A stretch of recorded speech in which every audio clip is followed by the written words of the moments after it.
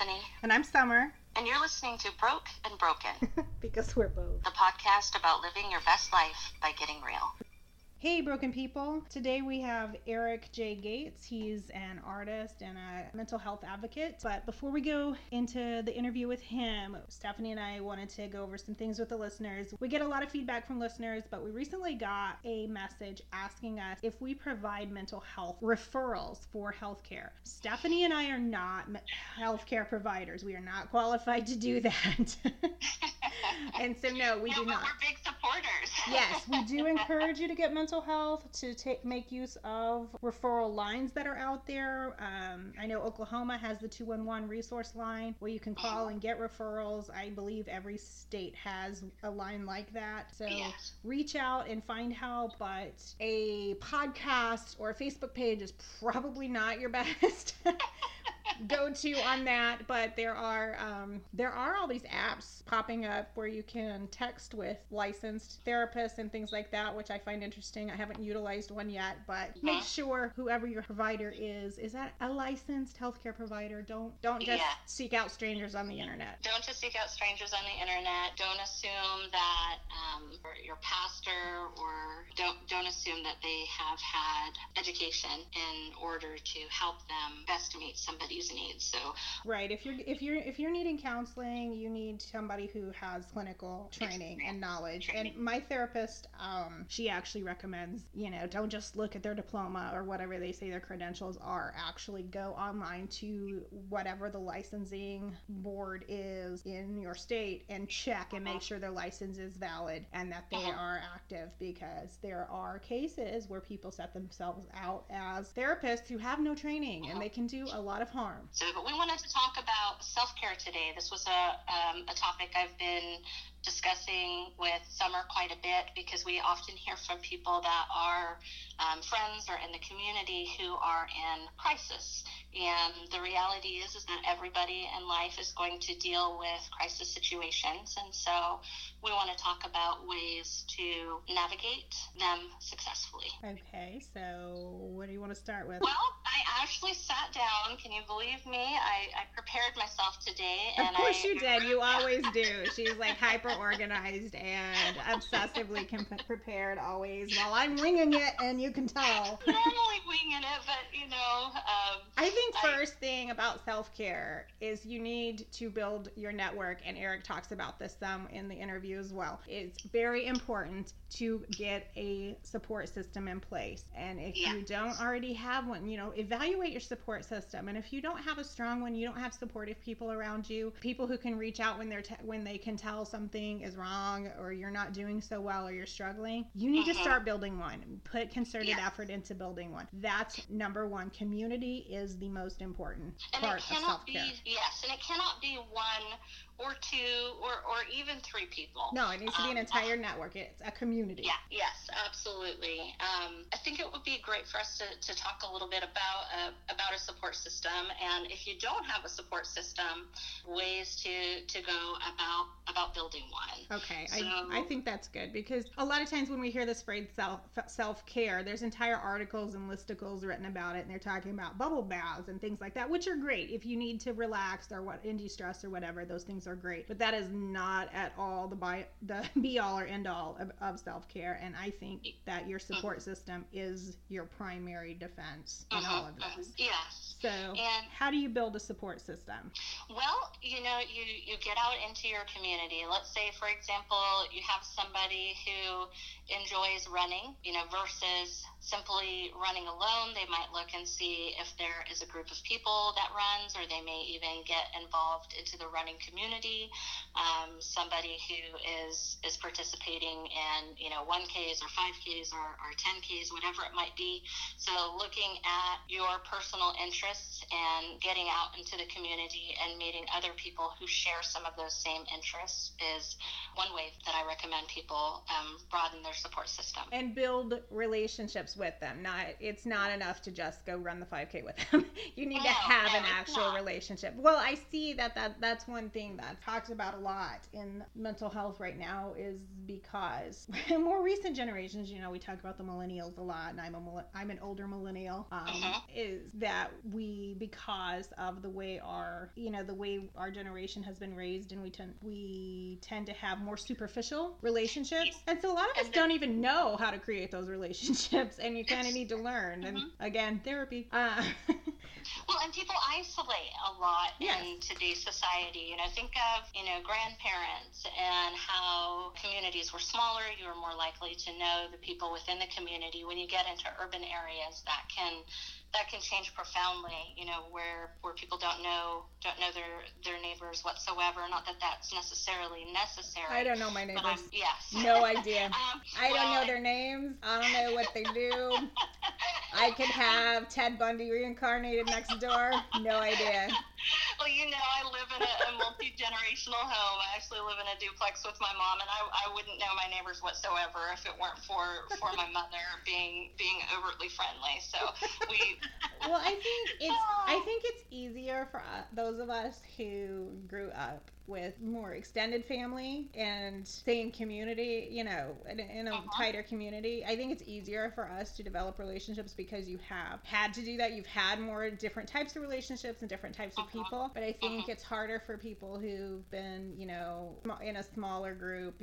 Families are smaller now. They tend to be nuclear families. And we tend to have, at least in our generation, is when they started being overprotective, even though the statistics didn't bear out the fear. There was, the safeguard the kids and lock them away and don't let them get out in the community or anything like that. And so I think I think all of that plays in how we have this anxiety about people and, getting to know people. And so being afraid of their kids walking to the park or walking home from school. And it's utterly absurd, especially when if there's no busing available, because the kid lives half a mile from the school, and this has led to people not wanting to know their neighbors, because let's face it, there are busybodies as well. I don't want to know my neighbors. I don't want them in my business. Yeah. I create my support system at least a few miles out. Right. So, it makes sense. So, think about things like church. If people go to church, that's a good place to learn and build your community, or synagogue, or mosque, or where whatever community, wherever it might be. Right. Absolutely.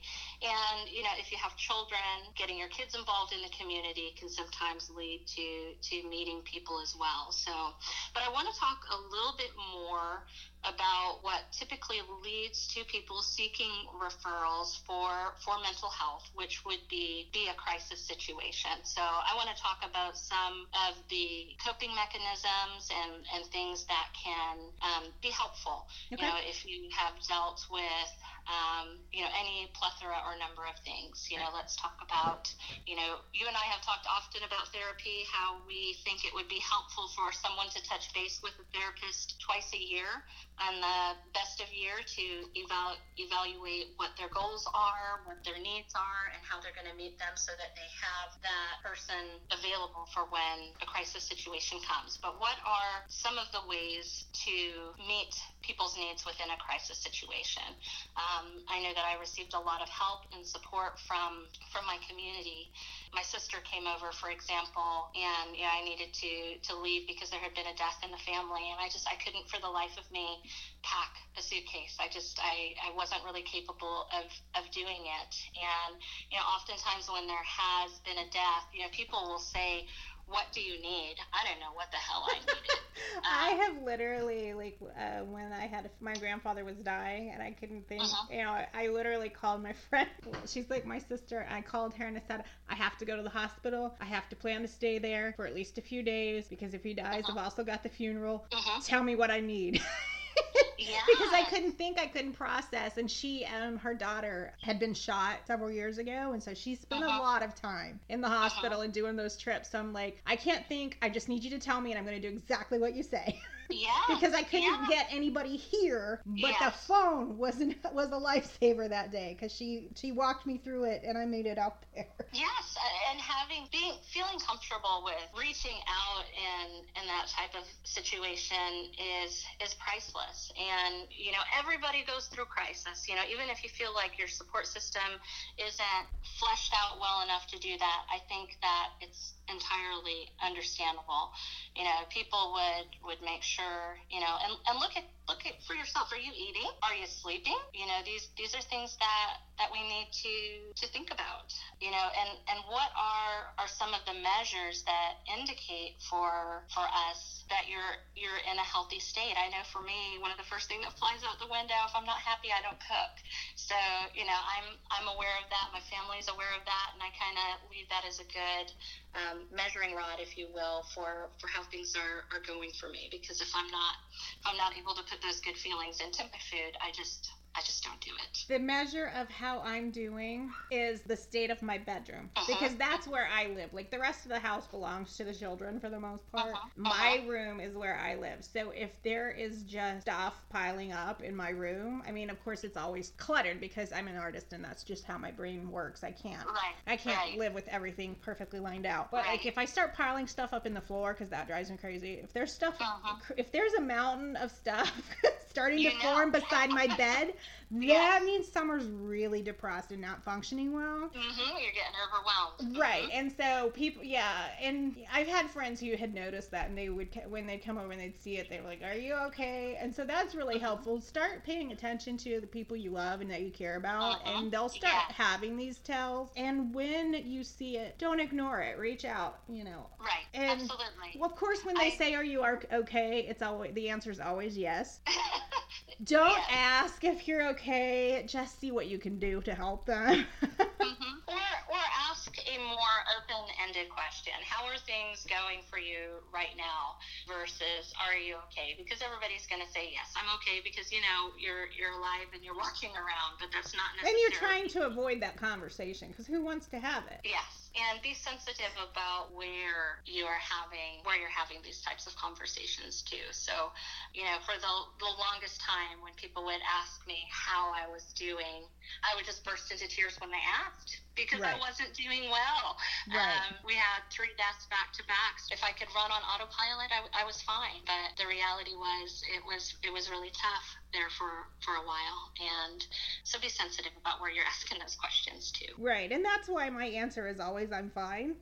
Because if I start having that conversation, I might fall apart. And if I fall apart, I can't function. And I've got all these children who count on me, and I've got these jobs, and I've got all these things that I have to do. I don't have time to fall apart.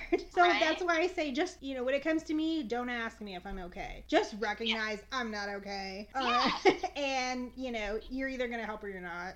Yes. Well, and speaking as, a dear friend and a sister, so, when I notice you're not so okay, my goal is then to see how we can, get out and go do something.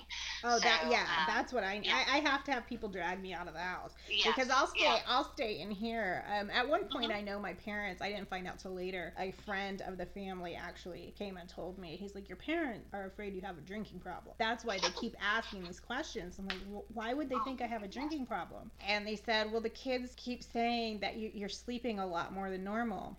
And you have a bottle of vodka in your closet. And I'm like, well, yeah, I have a bottle of vodka in the closet. That's the only shelf. In the fridge, you have kids. Right. I'm like, that's the only shelf high enough that the kids can't get to it. And that same bottle's been there for a long time, because at the time I had a friend who was coming over, and that was his favorite drink. And then after he stopped coming over, I didn't drink it very much, because I'm at the age now where I can get a hangover just from staying up too late. I don't need alcohol. So, so I was like, I was sleeping a lot because I was depressed. Yes. It wasn't alcohol. But so nobody. Look at your sleep patterns. Right. Is it sufficient or is it way too too much. That's a really good indicator of somebody's, health in general. True, and but my point is don't talk about it to each other if you're not going to bother trying to reach out and see if somebody's okay. So, in short, take care of yourself, people. Build your support system. Seek out those mental health supports that you need and take care of yourself. So, right? So, we'll move on to Eric. All right. Today we have Eric Gate, and he is, what are you? You're an artist. What all do you do? I hate calling myself an artist.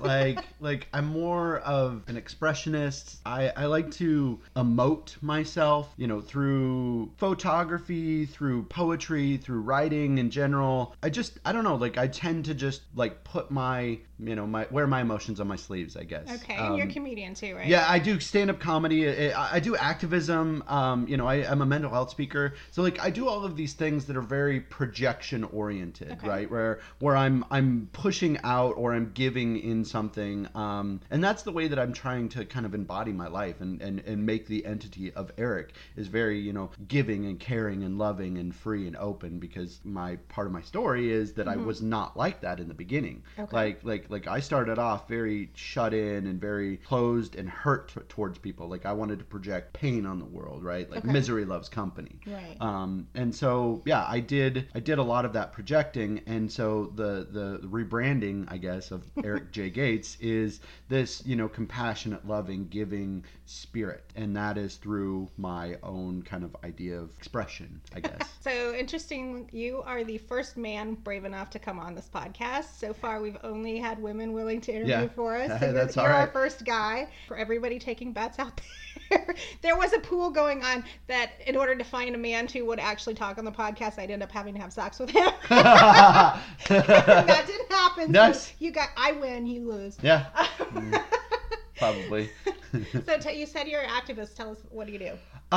So I mentioned I was a mental health speaker before. Right. There's an organization called NAMI, the National Alliance on Mental Illness. They're a grassroots organization. I try not to talk about them too much because I don't want to fully represent them, right? They are their own entity. But I do speak and do training on behalf of them. But before that, well, let me go back because I need to go into my story to tell this thing. And this is all right. So I grew up in a small town in Wyoming, very rural, cowboy, very Christian, conservative, right? And my mind did not always agree with the things that I was seeing and I was doing and I was around. I experienced a lot of trauma as a kid. I was bullied. I was sexually molested. So I wanted to leave that environment. So I joined the Air Force. When I joined the Air Force around that time, I was about 21-ish, 20 when I discovered alcohol, right? Okay. And alcohol took away all that sort of right. self-loathing and just the shit that was going on inside of me. And so I loved it, and it worked for a while. Alcohol helped me cope for a long time, but then it didn't.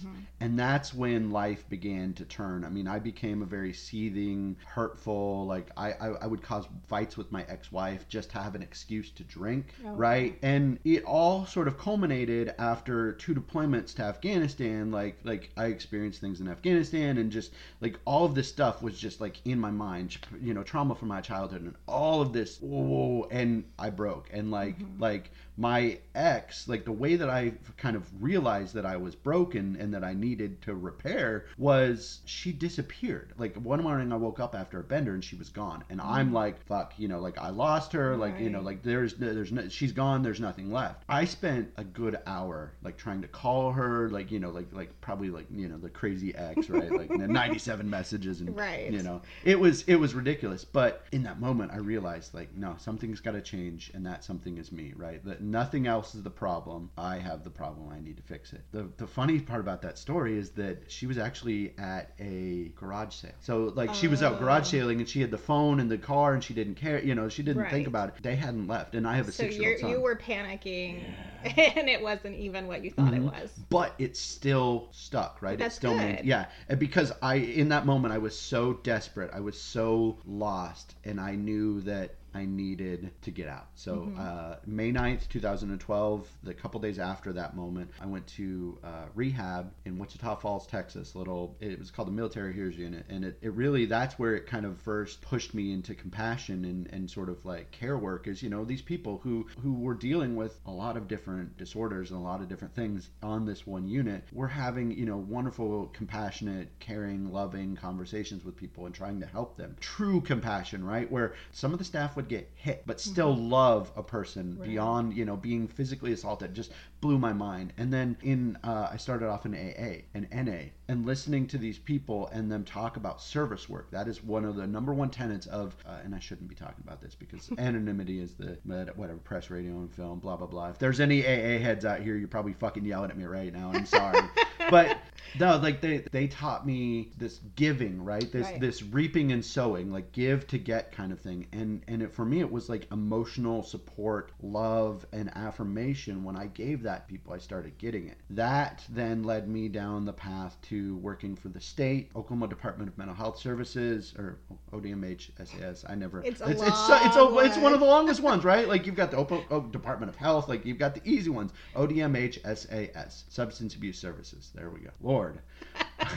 They make it so difficult. Yeah, right? And it's like people with mental illness, like who aren't in the most mental state, like going to ODMH SAS, right? Yeah, like, you're not going to get it. No, not at all. Never. No. But I started off there at the Oklahoma Crisis Recovery Unit on 13th and Lottie, if you know where that is. I do.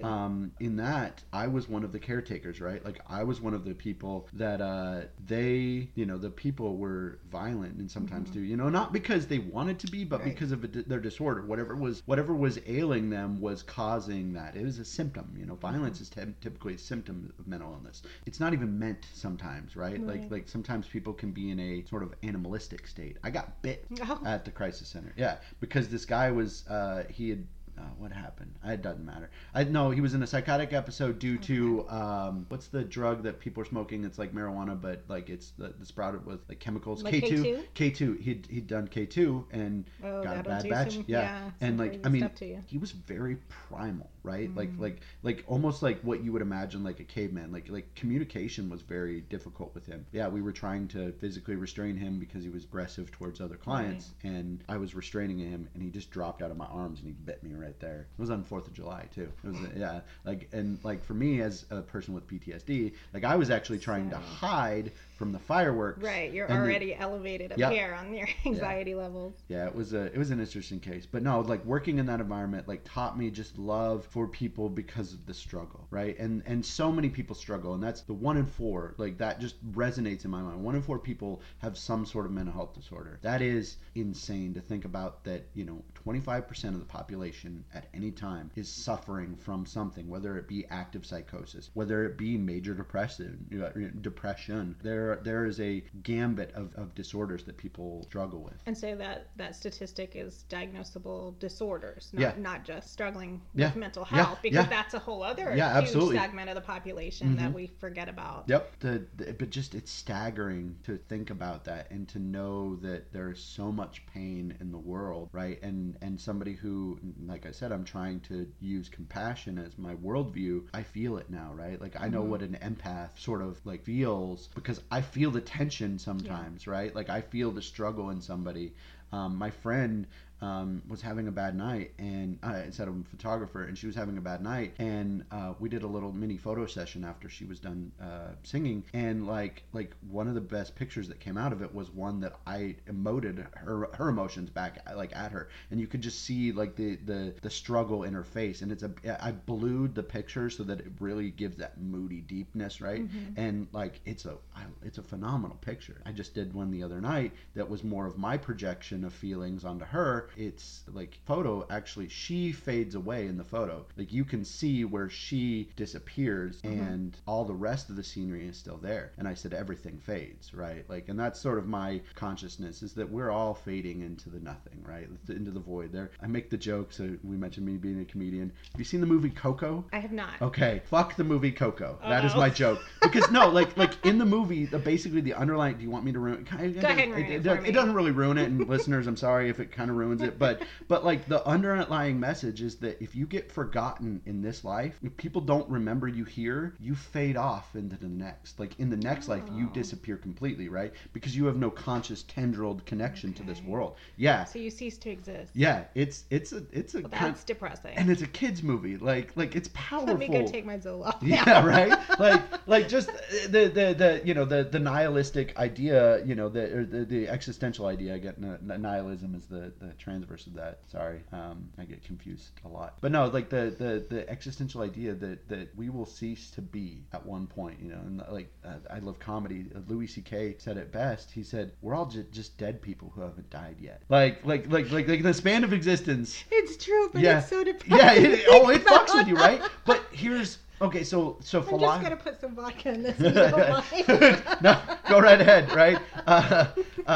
But Albert Camus kind of countered that in The Myth of Sisyphus when, he said, imagine Sisyphus smiling. Like, even though the struggle happens, even though that we continue to see the bleakness and the darkness that is to come, it's still worth it. It's still worth it in this moment to be here. And that philosophy has saved my life completely. Mm-hmm. Like, I started studying Stoicism and Marcus Aurelius, just like all of these different philosophers and these different thoughts and ideas, right? People have been grappling with this thought forever, right? And that is what basically philosophy is like contemplating the beyond, the existence that we maintain, searching for meaning. Yeah, absolutely. I love the way that philosophy can change a perspective, can change somebody's outlook, and just give them clarity in life.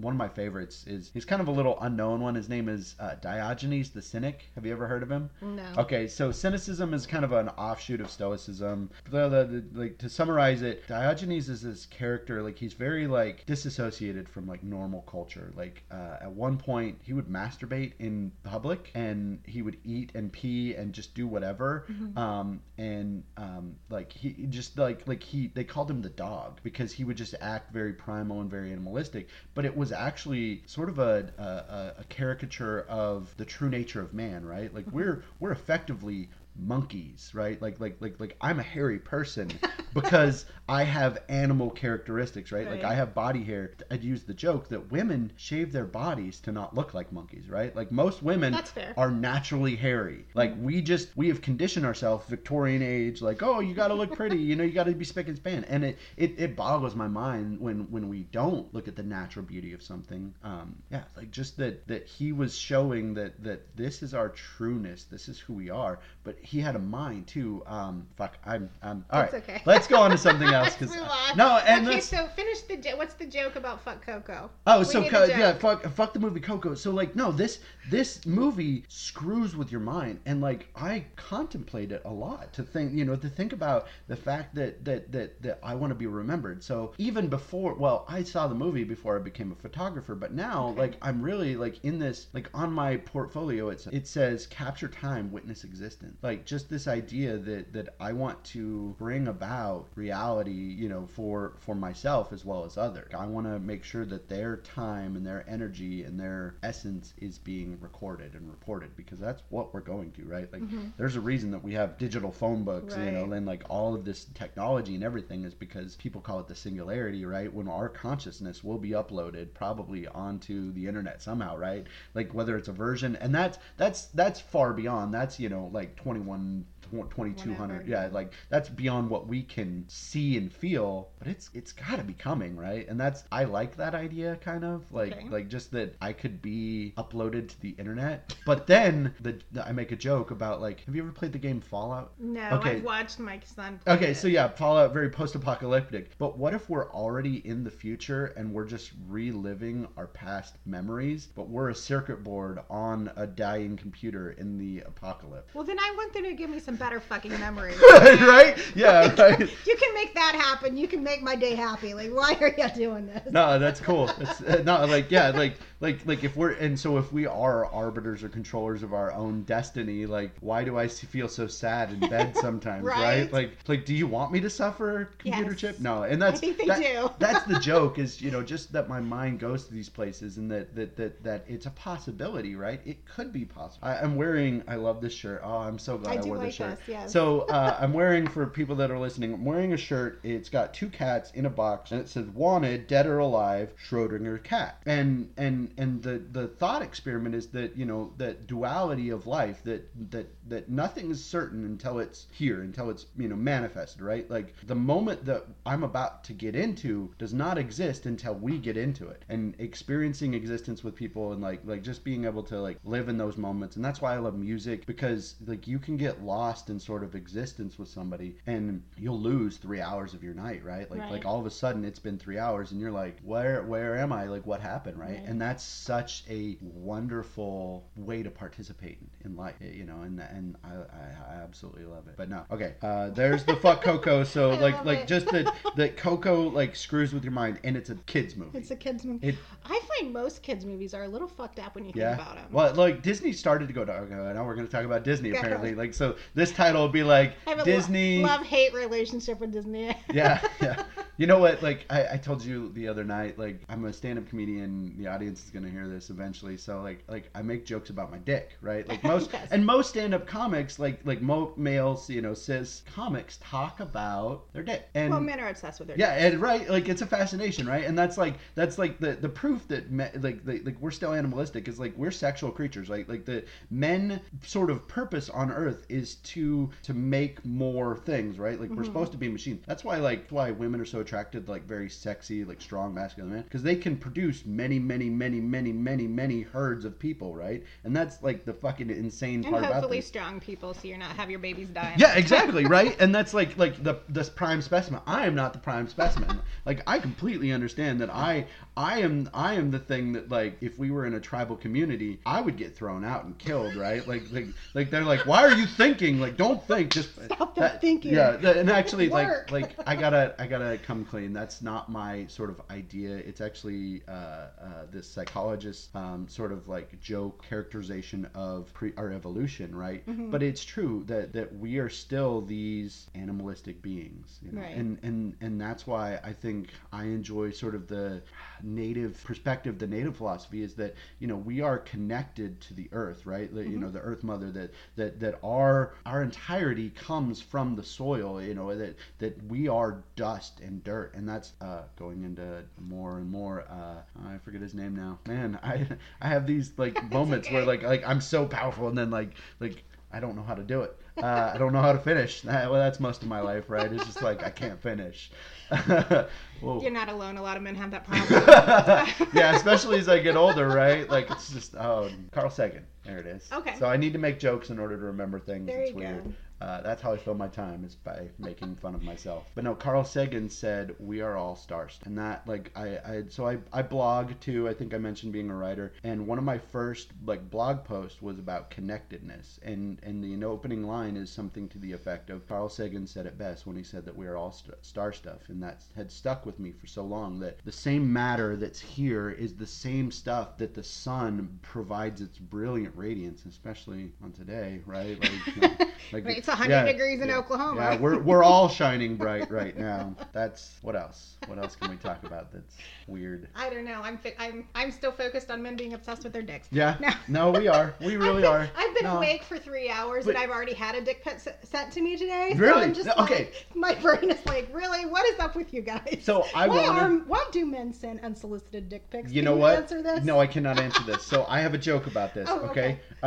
It's somehow the primate known as man has found a way to distinctly capture, magnify, and transmit a single photon of light energy so efficiently that said monkey man can take a grainy picture of his tiny phallus and send it to a stranger.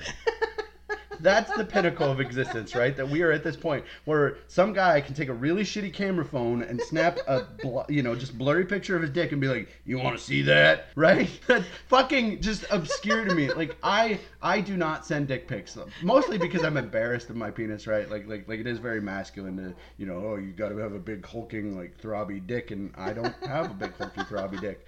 I have a dick that looks like a mushroom lost in a forest, right? Well, most guys who think they do not. Okay, well, I don't want to prove it to you, but like most, no, because I get that a lot. Most guys who think they have a big neck, no, they really do. No, they're lying to themselves. No, I know, like, and that's like I'm very practical about my penis, and I mean it's efficient, and I use it the way that I need to, right? Okay, that's my favorite phrase of the week. Yeah. I'm very practical about my penis. I am, like, I understand that it's just like it's a part of my body and it's a function, and it's the way that it should be. I mean, like if I was 110 pounds, I'd have a big penis. Like I literally would. But like on my frame, it looks bad. It does not fit. So yeah, told you I was going to talk about penis. It's okay. Yeah, here we go. No, but I like it because like getting a male perspective, like you said, like it would be hard for a male to come on this. Not hard, but the expectation that a male could come on this, and I mean it is a part of humanity, right? And it's something that I struggle. Well, I'll go back to it's a piece of trauma for me. Okay. So when I was a kid, I grew up in a Pentecostal church. Oh,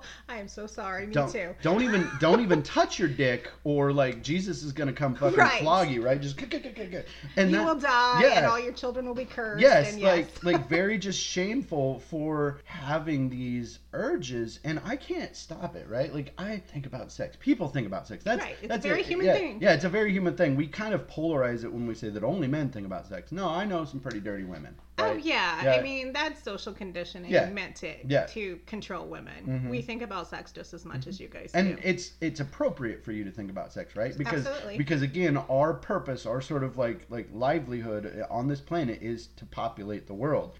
I don't necessarily, your previous episode about polyamory, like I don't believe in necessary monogamy. I think we need people to fulfill roles in our life. Sometimes it's sexual, right? Sometimes you need somebody that you can just go and do things with, right? But sometimes you need somebody that fulfills that part of your brain, and they don't have to be the same person. Not always the same people. That's my theory. I don't necessarily believe in polyamory as these identical relationships with different people. No. I don't think that works. But I think the always for everybody, because everybody's different, your needs are different. Yeah. And I feel like when you try to force people into those roles, that's when you create tension that doesn't need to be there. There's no reason for it. So if we break out of the expectation on what should be and what relationships should look like, we can be a lot happier, because like you said, those roles can be filled by different people, and that's perfectly okay. Mm-hmm. And in fact, I feel like it's a more stable existence, because then if you lose one of those people, that's the only gap you need to fill. Mm-hmm. Your entire existence didn't just cave in on you. Yep. Two things. All right. I have a friend, her name is Jill Amos. She's the peer support director, which is what I was in the, I don't think I mentioned that earlier. It's the job that I did in the state hospital and in the state, the crisis recovery unit, and I did it at the VA in an outpatient setting.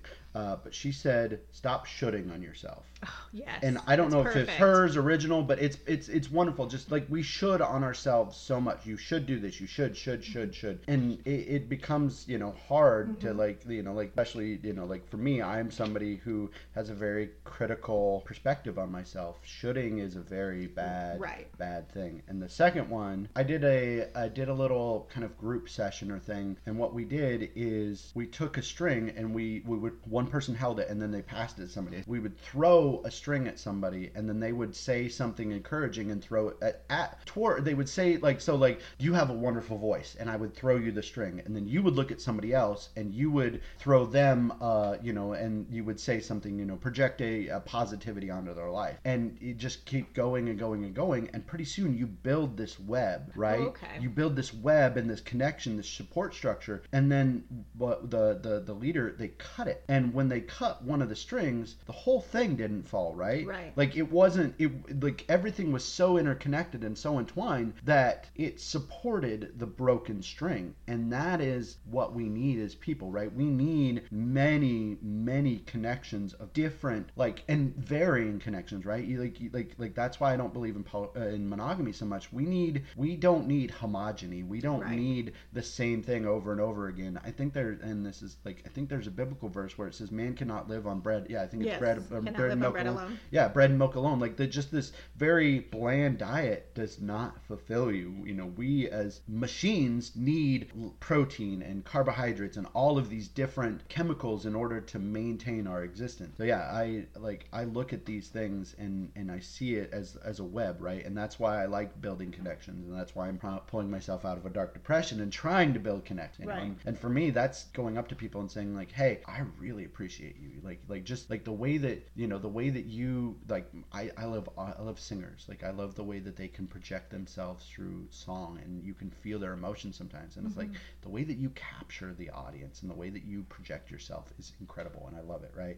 Yeah, and just speaking affirmations into people's lives of positivity, you know, goes back to my, you know, my introduction where I said, you know, I want to be a light, right? I want to be a positive, glowing entity so that hopefully others will feel that brilliance and that radiance. It's hard sometimes. It really is. It can take a lot out of you. Yeah. And like I'm finding now, like I met a narcissist that kind of took advantage of me, right? And as they do. Yeah, and that's like, that was, well, but it was like a lesson for me in, that was you, right? That was you, Eric. You were, I have a friend, his name is Steve, recovering alcoholic. I shouldn't probably talk about that, but whatever. I think it helps bring about the story. But he said, Eric, we were takers. You know, when we were drinking, we were taking from life and from existence, from people. Now we need to be givers. And again, that is, you know, going back to what I said, like, I want to be a giver. I want to give. I want to radiate and project positivity at times. Now,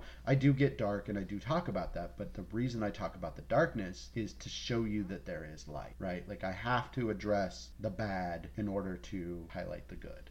And I think that's good because a lot of people feel very alone in their struggle. Yeah. Because, you know, I've been talking about this stuff openly for a few years now, but I remember before that how very alone you feel and very isolated. Nobody understands this. And I know I get feedback from that a lot. And that's part of what led to the podcast. That's so cool. No, I like it. I fell in love with your concept when you pitched it to me because that's what I want to do, is destigmatize. So viewers can't see, I'm wearing a bracelet. It's hashtag no more shame. It came from, I think it's the Treatment Centers of America, if I remember right, thetreatmentcenter.com, but they had this promotion a couple years back that, you know, talked about destigmatizing, talking about it being open, and that was a kind of a push for me in what I do. That's why I worked with NAMI in the program. In the VA, it was really like this weird like role where I was acting as not therapist, but like supporter,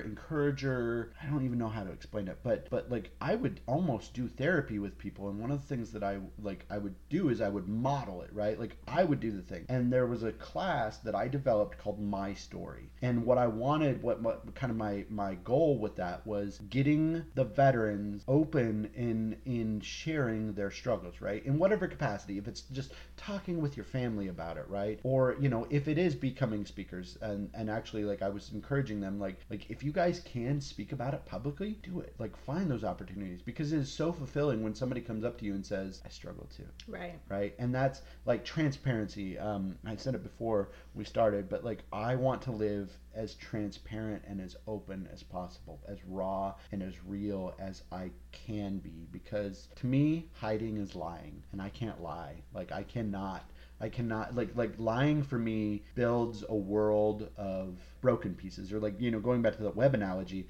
like lying to me cuts the middle, right? Like, it'll break all those connections, right? Because when you lie to somebody, when you're not truthful to them, and they learn about it, or they, you know, they feel it, or they think it, like, it ruins a relationship. And I don't want to ever ruin another relationship.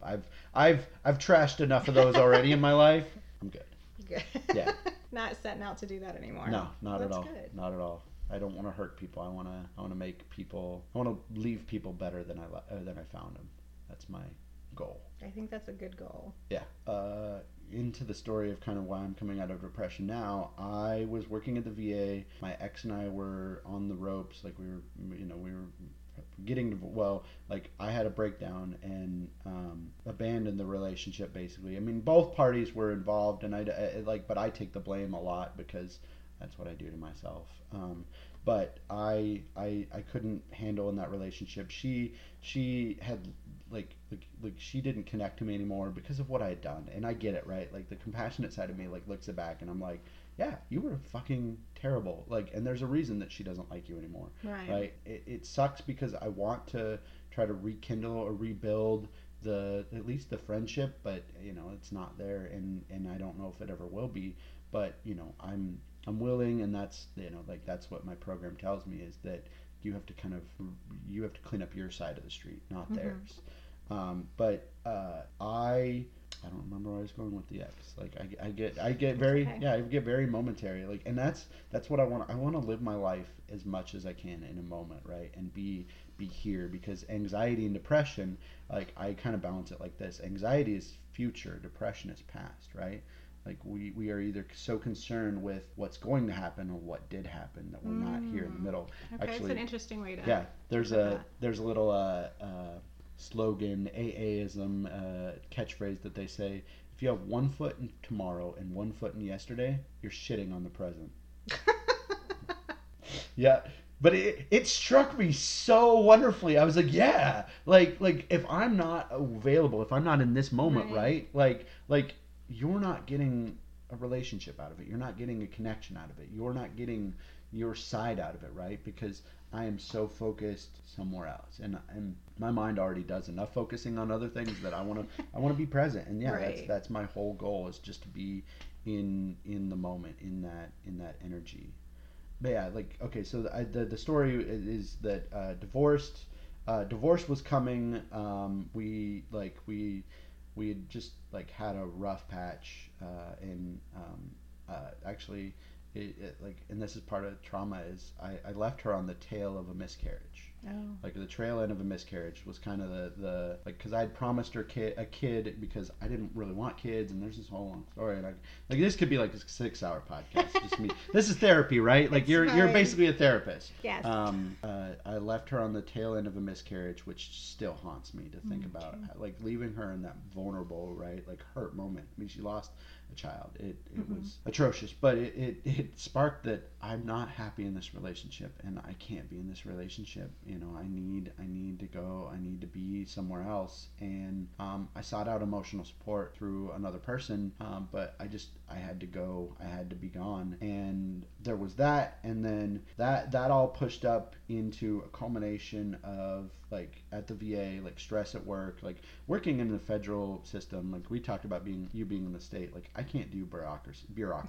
It's a nightmare. I cannot. No, like if you tell me we can't do something because that's the way that it is, I call bullshit. I'm like, no, we can change it. Change is possible. Change happens. Right. It's necessary. And yeah, like it frustrated me, and I would take my work home and all of this other stuff. So I broke, and I actually went into Griffin Memorial. Do you know that? Yes, Yeah. I know where Griffin I went into is. Griffin for just a week, just to kind of reset medications, reset my mind. But in there, I met this girl, and I cannot remember her name, but very sweet and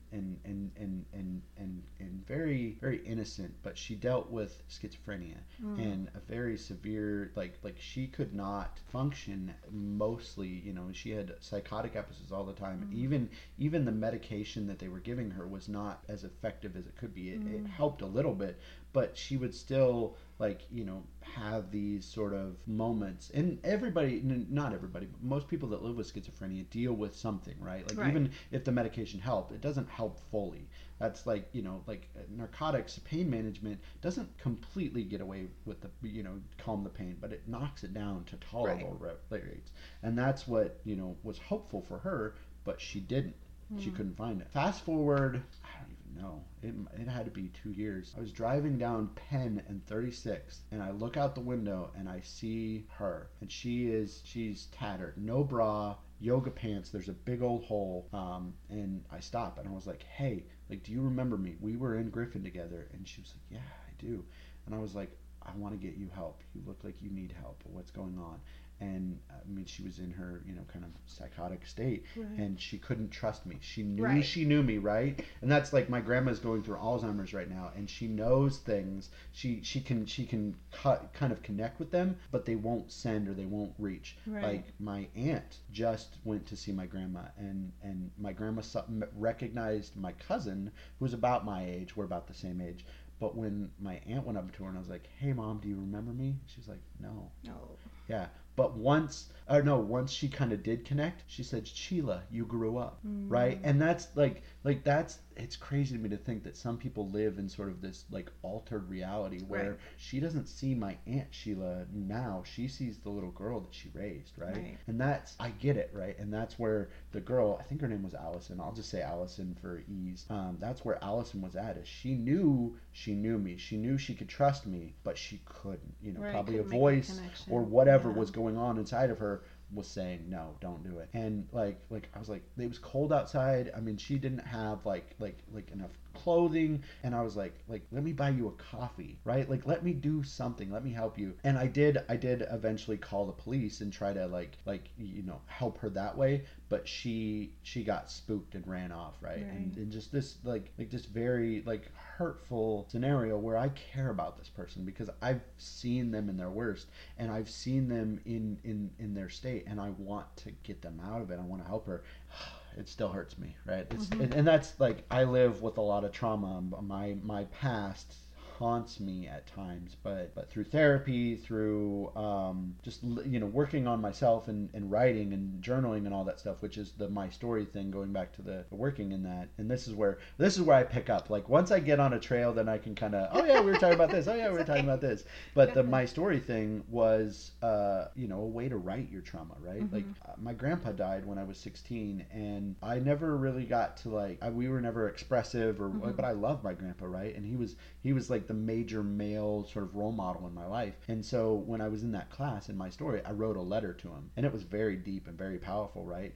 I had my kid at the time. Yeah. And so like all of these things, all of this hurt and trauma culminated in me just going into this deep, dark depression for about a year, like where I didn't really function. I mean, I would like take my son and then we would sit and play video games. I mean, we still sit and play video games because he likes it. But you know, just like not taking care of myself, not showering, not doing the thing, not self-care. And the first spark was my old truck broke down, and I needed money to repair it. I was living off of my disability from the Air Force, and that was okay. That was, you know, it was enough, but I needed to pay for the repairs in my truck. So I signed up for school to go back to school on the GI Bill. And I've just continued that now. And when I was going to school on the GI Bill, and this is kind of like, let's call it the success is hope and the dreams. This is the good part, right? Like I talked about the bad to now highlight the good of where I am. I am now trying to build this photography business, this artistry that I have, this rebranding of self. I mean, I started a new Instagram page in September, I think it was, when I started it, around the same time that I started my blog. And so like the anniversary of all this stuff is coming up with my 1 year, and I've progressed a lot in a year, right? Like the first picture that I ever posted on my Instagram is a picture of me during a really bad time. Like you could see the pain in my eyes. I mean, like you can still see the pain in my eyes, but I'm addressing it, right? I'm taking care of it. I'm not just pushing it down. Push it down and hide it. Yeah, hide it. You know, conceal, don't feel, to quote Frozen. No, it's back true. to Disney. Yeah, well, and that's well, Disney's a part of my life, right? Like I grew up on Disney, like, but like we talked about it's made a turn, and culture's made a turn. I think, like to realize, you know, this existential ideal that life is temporary.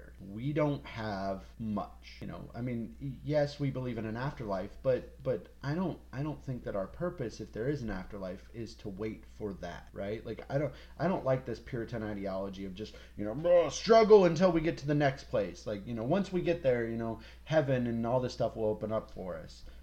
I don't believe in that. I believe that, you know, sort of a reincarnation, karmic type of, you know, like you work hard and you struggle in this life, you know, you do get more better rewards in the beyond or whatever it is. But I don't know. There's no certainty. Have you ever seen the movie Black Snake Moan? Black Snake Moan. Samuel L. Jackson. Samuel L. Jackson. And I have Christina not seen Ricci. it. No. Watch it. It's amazing. I tell people when they try to figure me out to watch that movie. Okay. Because I'm like, you'll understand PTSD and borderline personality better than than you've ever wanted to. So thank you for like so type or access to type of stuff is generally more stigmatized in the mental health community. So I appreciate you talking about borderline personality disorder, because I have tendencies towards an access to diagnosis. Very narcissistic, borderline, dramatic at times. I have these qualities and I want to lessen them, I guess. So you know, like when other people talk about it, and I know that the struggle is there because I worked with people who I could see it in, and that was the cool thing about, I guess, for the therapy for me in working with people is I get to see kind of where I was and where, you know, like they get to see where they're going. Right. So it's this dual relationship that really is wonderful, and it's very helpful. And so no, I appreciate the podcast. Like I appreciate the way that you kind of do that and being open and being expressive, because at times it's hard to talk about. It is, and I'm from a family, you know, very yeah. I'm, you know, a preacher's kid and very, very closed. You know, what happens here stays here. We don't talk about it's things. In the family. The only emotion that you're allowed to have is anger. And I mean, we weren't told that implicitly. We were told that very clearly and verbally. This is the only, you did not cry, or I'm going to give you something to cry about. Yeah, so so I try to be open, and I purposefully have not told my family about this podcast because I don't want to have this conversation with them. Yeah. And when I had a blog for years that I killed about a year ago or so, a year or two. And there was a disclaimer on the blog that said, if I know you in real life, don't read any further. But when you do, against my request, if I haven't talked to you about this, don't bring it up because I don't want to talk to you about this. Yeah, no, that's cool. No. Yeah, so I do try to be open about it. I appreciate it. Actually, and so that's a boundary, right? So in the mental health community, we talk about boundaries. And establishing boundaries is a huge part of recovery, because if you weren't raised doing it, it's really hard. People don't tend to respect them. No, they don't. They try to push them and negotiate them. And... Well, as a comedian, right? Like I like to push boundaries, and I like to see where the lines are and to see if I can encroach upon them. But I also understand that there is real trauma and there are real requirements for boundaries. And, you know, I like, if I do cross them, you know, and purposefully or unpurposefully, like I'm almost repentant, you know, like we talked about, just I don't want to hurt anybody. Right. And if that is the case, if that happens, I try my best. So going into kid stuff again, I have a 6-year-old, right? There's a lot of stuff. You know Daniel Tiger? It's a kind of a spin-off of the Mr. Rogers' Neighborhood. I don't. Okay, so Mr. Rogers' Neighborhood had the little puppets and stuff. Okay. Daniel Tiger is a drawing or a animated version of basically like child Mr. Rogers form. Like he has a little sweater vest that he takes off, right? And he's Daniel Tiger. And anyways, they have a song and it's talking about apologies, and it's saying I'm saying I'm sorry is the first part. Then how can I help, right? And that sort of in AA they call it the making amends. Amends, yeah. like just the, you know, the recompense, the, you know, the bringing about reconciliation, and that is a huge part of recovery is acknowledging that you have caused harm and destruction, but also seeing the harm and destructions that others have caused and how it's manifested in you, right? Because you mentioned not like being emotionally intelligent, let's say, as a child. Right. Well, that translates into, you know, your modern day, your adult life, and absolutely. And this is why, like, you know, the whole like men are bad, women are bad. No, we're all bad. We all have trauma. Yes, no, like, absolutely. Like life and is trying. People hurt people. Yes. Oh, yes. There was a author where did I meet him? I met him in training for when I was doing CPR for becoming a peer at the state. And he said that, and it blew my mind, right? The first time I ever heard that, of hurt people do hurt things. Yeah. And misery loves company, you know. That's kind of my analogy of it is I tended to project my feelings or my state onto the world around me because it was easier, you know. It was better. It was easier than dealing with it. Well, thank you for being willing to Absolutely. Do this. And how can people find your art and keep up with what you do? It depends on what they want. Like I have things everywhere. This is kind of like I do things everywhere. You follow me on Twitter, which is my comedy stuff. I smoke weed, and so like the entirety of the comedy or the thing is like Highly Tweets. It's at Highly Tweets, tweeting under the influence, and I get high and I just talk about weird shit, or I tweet. Like, it's where I keep all of my jokes for everything. Like, there's a lot of midget porn on there right now. Like, there's because I'm fascinated by midget porn. But if you want to follow photography side, Instagram is at Eric J. Gates. Like, I don't know if I showed you these. Yeah. Like, I have my whole brand. Like, I have lighters and pens. EricJGates.me will take you to my blog. EricJGates.org will take you to my portfolio. So if you want me, if you want the transparent me, right? If you want the open and, you know, sort of like mental health side or whatever me, that's .me. If you want the company, the business, the photography side, right? That's .org. Jekyll and Hyde. We got here. Yeah. Oh yeah. Very, very duality, right? Like, exactly. I go back to duality. And then Facebook. I don't care. You know, add me on Facebook. Message me. I like to talk with people and learn about people, experience them. You know, because that's what life is it's about learning and understanding, and for me, learning different perspectives, right? Like, you bring something to me now that I told you I had thought about it, contemplated a little bit, but there's a whole world that you do that is unknown to me, and I am, you know, I'm supremely interested in every aspect of culture, right? Like I grew up in a very homogenous white rural community. Like, any sort of anything is like fucking magic. So Facebook, Twitter, Instagram, Snapchat. I don't care. Like Snapchat is, I do a lot of like weird videos. Really? Actually, if you go on my Instagram and look at my stories, a lot of my like highlighted stories are like some of my old jokes and things that I do. Really just weird, obscure, just random shit. But it entertains me, and yeah. That's what makes life good. Yep. You can contact the podcast at brokebrokenpodcast@gmail.com. The Broken Podcast can be found on Twitter at Broke Broken Show, on Instagram and Facebook at Broke Broken Podcast.